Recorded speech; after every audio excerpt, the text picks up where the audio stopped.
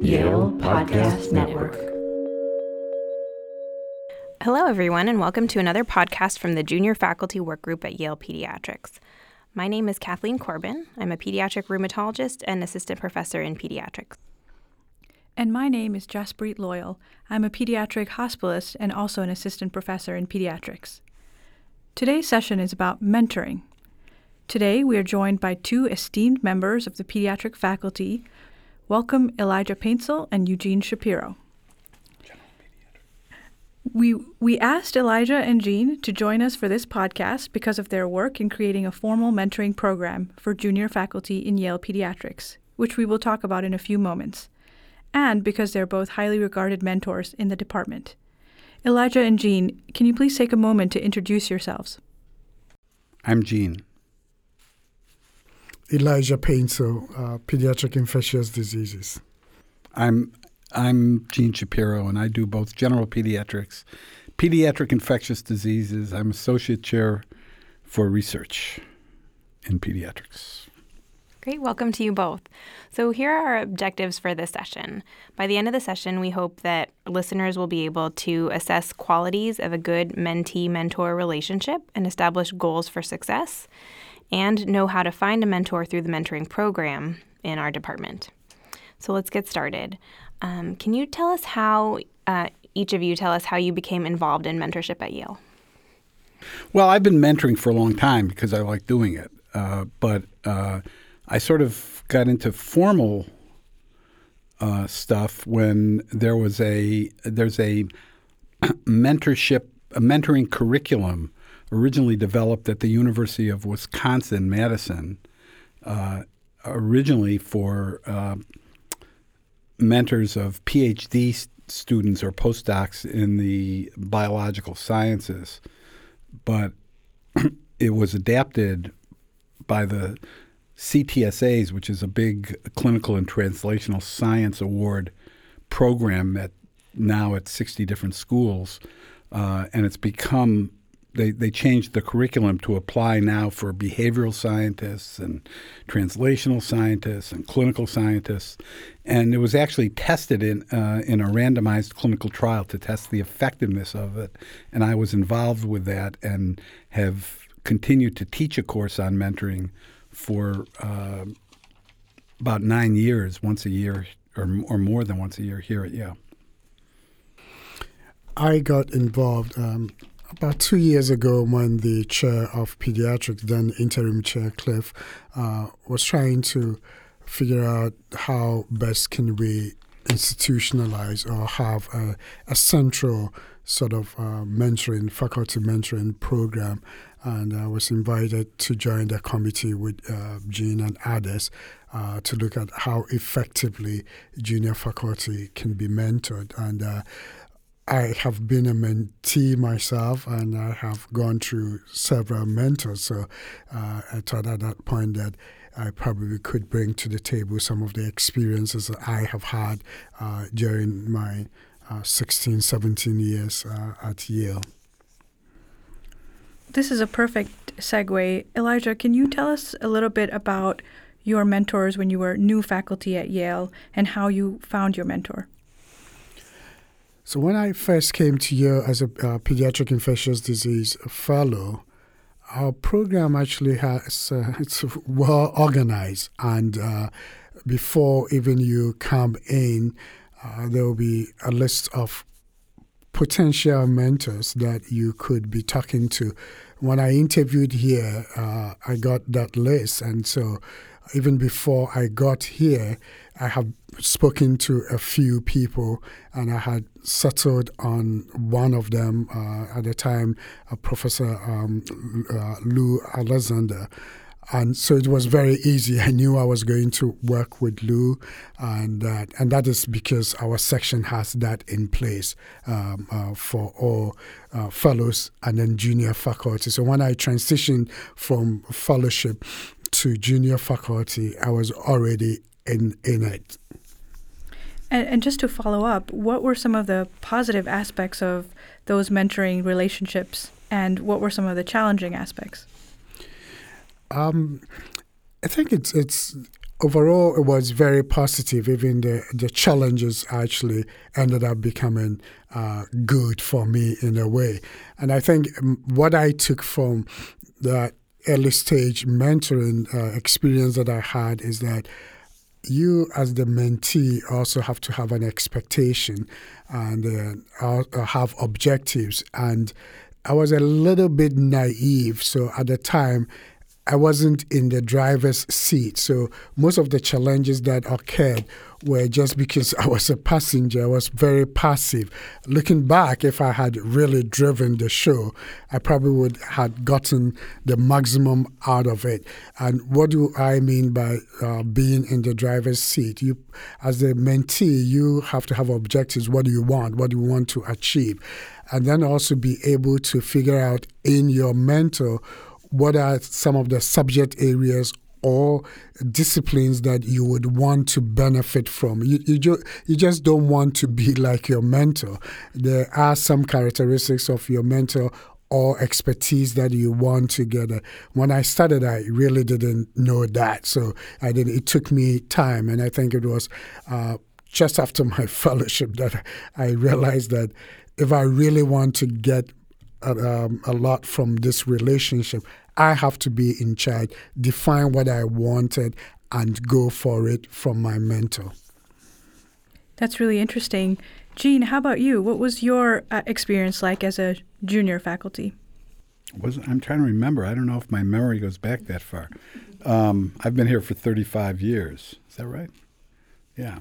So I remember when I joined the faculty, John Leventhal was already on the faculty, and I still remember the first thing he said to me is, the good thing about my job is that nobody knows or cares what I do. The bad thing about my job is that nobody knows or cares what I do. And there wasn't anything like a formal mentoring program or back then. And I kind of found my way on my own from research. I had completed a fellowship. I was a Robert Wood Johnson Clinical Scholar here. And my research mentor was actually about the same age as me, and we were friendly. And he was here for a couple more years before he left. I actually wrote a grant as a practice grant in the fellowship, and it got funded by the National Institute on Health. I joined the faculty in July, and it was funded in September. So I had plenty to work on, and he helped me some with that. But a lot of it was trial and error for me. So to change gears a little bit, could you tell us about the mentoring program in our department for junior faculty that you helped to run? Maybe, Gene, you could start telling us how the program works. So it turns out that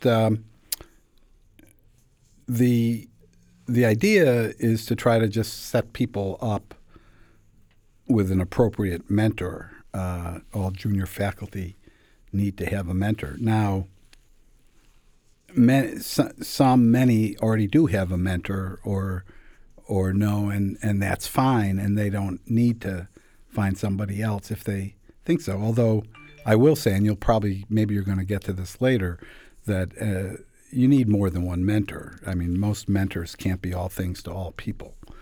But the idea was that we would try to find or help junior faculty connect to appropriate mentors. The process has shifted a little bit now in that it's really become the responsibility of the section chief of each section to meet with the members of the section and to make sure each faculty member has a mentor. And if they don't, or they need a different one, to help find that person. And at this point, we're really here to kind of help support that.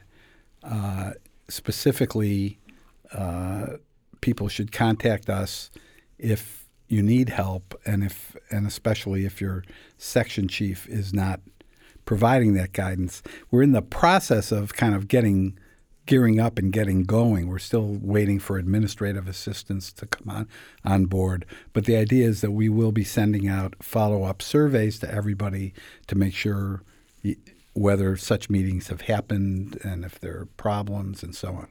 Okay, great. And Elijah, maybe you could elaborate a little on expectations about meetings that mentees and mentors have together, how often, and what kinds of goals are set or what kinds of topics are covered. So when we started with the program, we sent out questionnaire both to the mentors and the mentees. And what we really wanted to know was what areas that the mentees wanted, and also find out the strength of the mentors, available mentors, so that we'll be able to match up with them. There's really not, we were expecting that at least they would meet at least 2 to 3 times a year, and we were expecting that they should be able to meet more often depending on what is going on in the mentee's life or research. And then also we wanted that to be a process so that the mentees could come back to us and sort of not just report on their mentors, but tell the committee about the relationship, what are some of the things they have learned and how best can we shape it. And we wanted it to be a moving target, so to speak, and so that you will not stay in a mentee-mentor relationship that is not helpful. That's why we adapted to doing this frequent reviews. I think one of the things that really brought this whole program up is the fact that most junior faculties will come in here and are not conversant with how to navigate the academic maze at Yale. They are not conversant with what to do to get promoted. So having a committee, we thought that would also have an oversight so that not all mentee-mentor relationship would be fruitful. And so if somebody gets to that point, then what we do, we have to help such a person. So that's why we have the program. And like Gene said, I think we're going to really decentralize it, have the section chiefs take responsibility. But at the department level, there will be an oversight. There will be accountability. And I think the committee will still be put to work in that regard. So I had a follow-up question for you both, starting with you, Elijah. Going back to this idea of formalizing a mentorship program, both of you talked a little bit about how there was some trial and error in figuring out who your mentors were ultimately. What are the benefits of having a formal program versus just trying to find mentors on your own? The first advantage is one, like Elias said, it's a process. So if you have a formal program, I think you really put the mentee and the mentor both at ease that this is a process, this is work in progress, and that and as Gene said, and I also experienced this try and error basis. So we have formalized that. It's like the two people, or this is your mentee, this is your mentor. Can you guys try to develop each other? And so that becomes a more legitimate and formalized try and error. Again, you will not be able to match people 100%. There are bound to be issues, and we may even be wrong in the matching, but we were there as a process to help. And then also the fact that we have this program in and by itself, I think it's very helpful because of the evaluation, and I think it also gave sort of voice to mentees, that you have a committee that you can come to and talk to about your development, or if you think you're not getting what you were expecting. And before we started this program, I mean, we made it very clear what are the expectations of the relationship. And we had come to appreciate that relationship to be a mentee having an advisor, a teacher, and a friend if it gets to that point. And then I was sort of a coach, a career coach. And so those were the things that we were looking for in that relationship. And then, Jean, my question for you regarding your comment about having multiple mentors, this is something that I learned from you in one of the seminars you gave for one of our junior faculty work group meetings. Can you speak more about that? Why is it important to have more than one mentor? There are lots of different issues that arise. Some are related to work, different aspects of work, research, clinical care, getting along with people, work-life balance, family issues, moving, promotion, and not all mentors are equally expert and superb in all areas. There are a few maybe that are pretty good, but nobody's really can, and furthermore, it's good to even bounce, ideas off of other people because they may be thinking of things that your primary mentor hasn't, or they may know people that your primary mentor doesn't know, and connections they can give you. So there are a lot of reasons for that. Let me just add a little to what Elijah said about the formal program. Just the idea of having a program gives some validity to the idea. So there may be new faculty who are feeling, oh my God, what is this place? This is a huge place. I don't know, is it okay to ask for something? And you don't have that becomes a non-issue. In addition, we have. This is not the first place that has ever wanted to have mentors in place. And there are articles and studies written about that and guidelines and resources. And so, for example, we send out a lot of those things. One of the things I'd point out that we do send out to people is an individual development plan, so-called IDP, which basically lays out, there are two different formal things that I think are worth doing. One is an individual development plan where you actually write out your goals, clinical goals, research goals. Usually you don't put your family goals in there, but if you want to, and so on. And it's particularly useful because 6 months, 9 months, 12 months later, you go back and look at it, and you can see what you've accomplished, where you've fallen short, or maybe it has no relevance and you're going to change it. The other thing is mentoring contracts. I personally don't like mentoring contracts, but there are a number of programs that actually have formal mentoring contracts, and it's worth looking at them, if only to see what the issues are, because one of the big problems in mentorship is misaligned expectations. And this kind of gets people on the same page so that the mentee isn't thinking, well, this is what I'm going to do, and the mentor has totally different expectations. Then you get into big problems. Absolutely. And that sort of leads into our next question, which is what makes a strong or a good mentor-mentee relationship? Can you sort of outline some of the things people should maybe strive for or look for in that kind of relationship? I think the first thing would be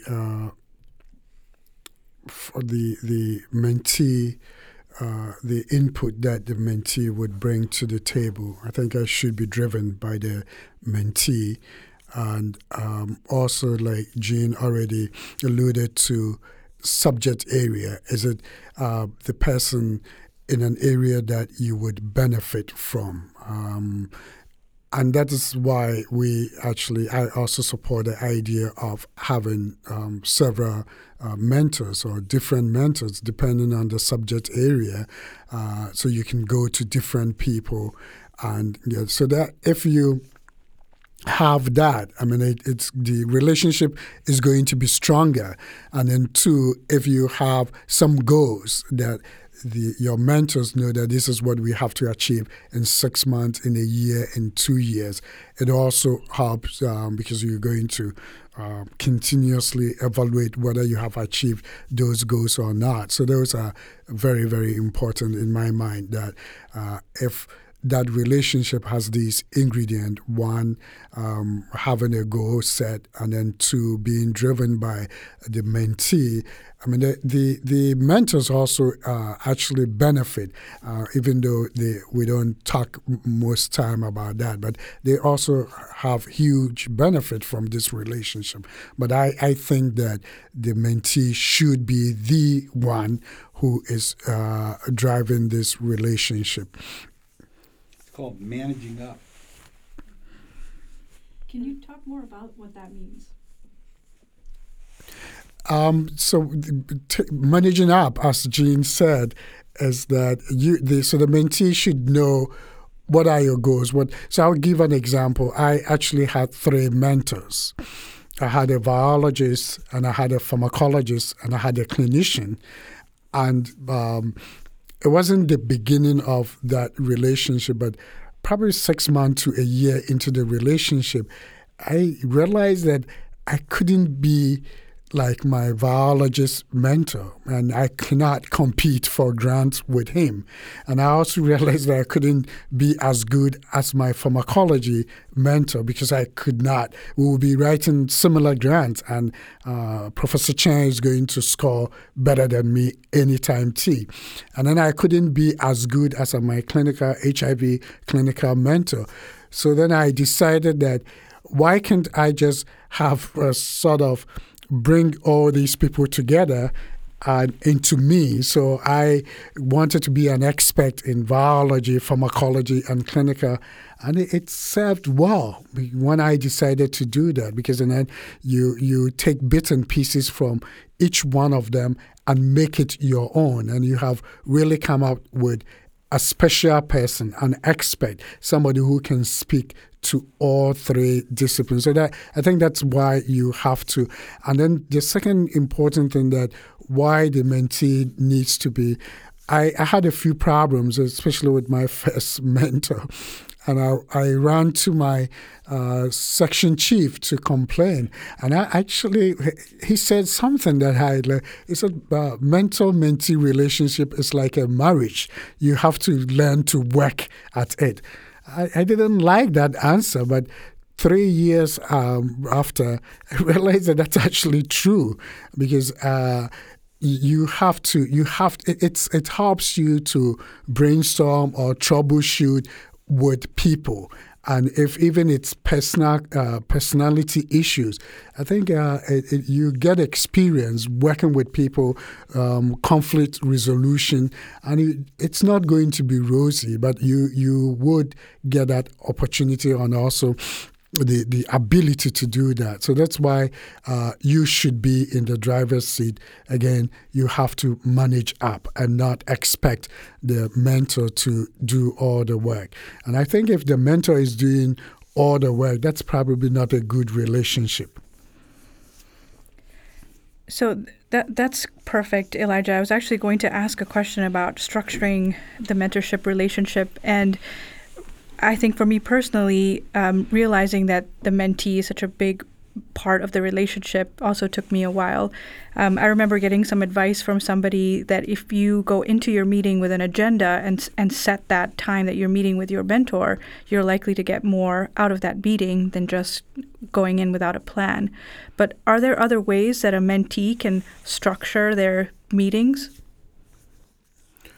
So the one would be to have regular meetings.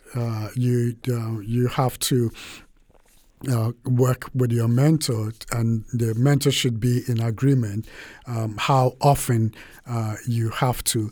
And then 2, we talked about having an agenda, but what you could do also is to have incremental progress. Come to your mentor with progress report. I think human beings are all the same. I mean, if you are a mentor and your mentee comes to you and it seems like he or she is making progress, you will kind of like that. So it also boosts your morale to go on. So I think you should come with something. What have you done since the last time we met, and what are you going to do next? I mean, lead the meeting. It's not only coming with the agenda, but leading the meeting. And I think if you did that and came also with questions, one important thing that I think we still do not do well in our department is actually connecting mentees to the outside world. You could have a mentor here, but you also need to be connected. If you are in a subspecialty, you have to know people in that subspecialty, and you have to be known. And it only can be done, or your mentor can facilitate. And that's why we're talking about multiple mentors. Maybe your mentor A doesn't have or doesn't work in your subspecialty, so it's going to be difficult to do that. So those are things that the mentee could also bring up. You have to be connected to your subspecialty, and you have to be known. And if it's not happening, you have to bring that up to your mentor and ask your mentor's advice, or ask his or her help to recruit others. So when we talk about having multiple mentors, I mean, it could be a decision that is taken by both mentee and mentor. You all come to realization that I can't support you in this field or with this. But what about, why don't we talk to Gene, or why don't you talk to this person and see if they could be? And I think that is the process, the practical way of a mentee taking charge of this. And don't just come to the meeting with the agenda. Send it in advance so they know what's going on. Mm-hmm. And Jean, could you speak to steps somebody might take if they feel like they're in a mentor-mentee relationship that is not going well or that is not working? Well, they should probably start by talking to their section chief. And if they don't get satisfaction there, they should come to one of us. That's what we're here for. Great, thank you. Also, I wanted to say that I know, Jean, you've shared with us these ideas of individualized plans and faculty contracts, which we've been working on a website for the Junior Faculty Development Group, which and we can post this on the website once it's up and running. I also wanted to clarify, in the formal mentoring program, you all generally set up the junior faculty with just one mentor. Is that correct? That's right. But the expectation is that they will find other people or talk to or ask if there's some need that they feel their mentor isn't equipped for. They could ask the mentor to whom to speak, or they could come talk to us about it. I mean, it's not that we're averse to suggesting other names. It's just that there are a lot of people, and there are actually more mentees than there are mentors in our department. And so we're happy to suggest other people in addition if they would like. So this goes into my next question, which some junior faculty have asked to us, is how can they go about finding mentors outside of the Department of Pediatrics within the university or elsewhere? It's actually very easy. And I had 3 mentors, and 2 of them were outside the Department of Pediatrics. And again, like Jean suggested, we have, through this program, you would have one mentor, but you should be able to talk to your mentor or bring the agenda or your goals. And your designated mentor should be able to help you. I mean, they probably would know people outside of the department or at the university who may be of help. The second thing that I would advise junior faculties to do is that there are a lot of, depending on your area of interest, there are a lot of seminars and talks that are advertised all around the campus. So if you attend some of this and you hear somebody speak and you think that that person may be of help, just make an appointment with a person and speak with that person. So you use the systems. I mean, attend conference, attend talks, and you may be on the right path.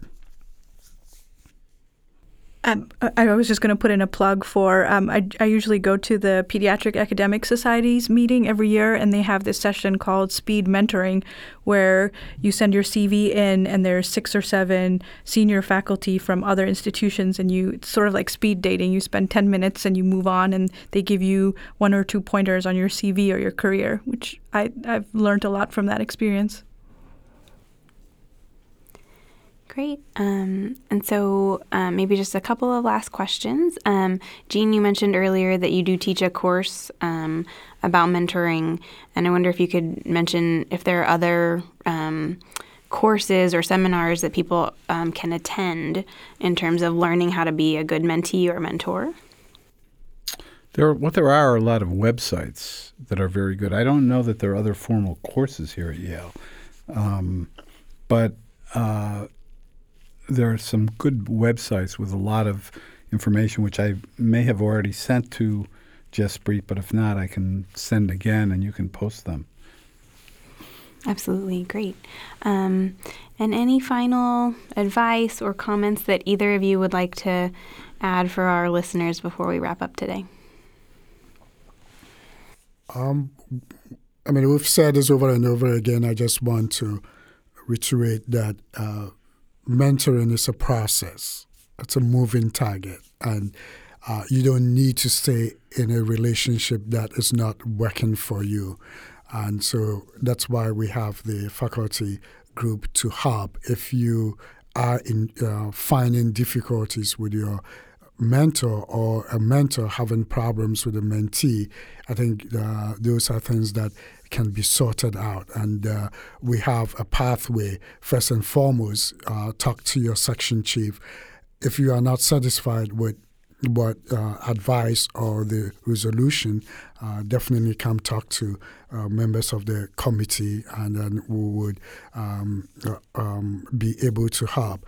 And then the last but not the least is, again, I just cannot but say again and again that the mentee should be in the driver's seat.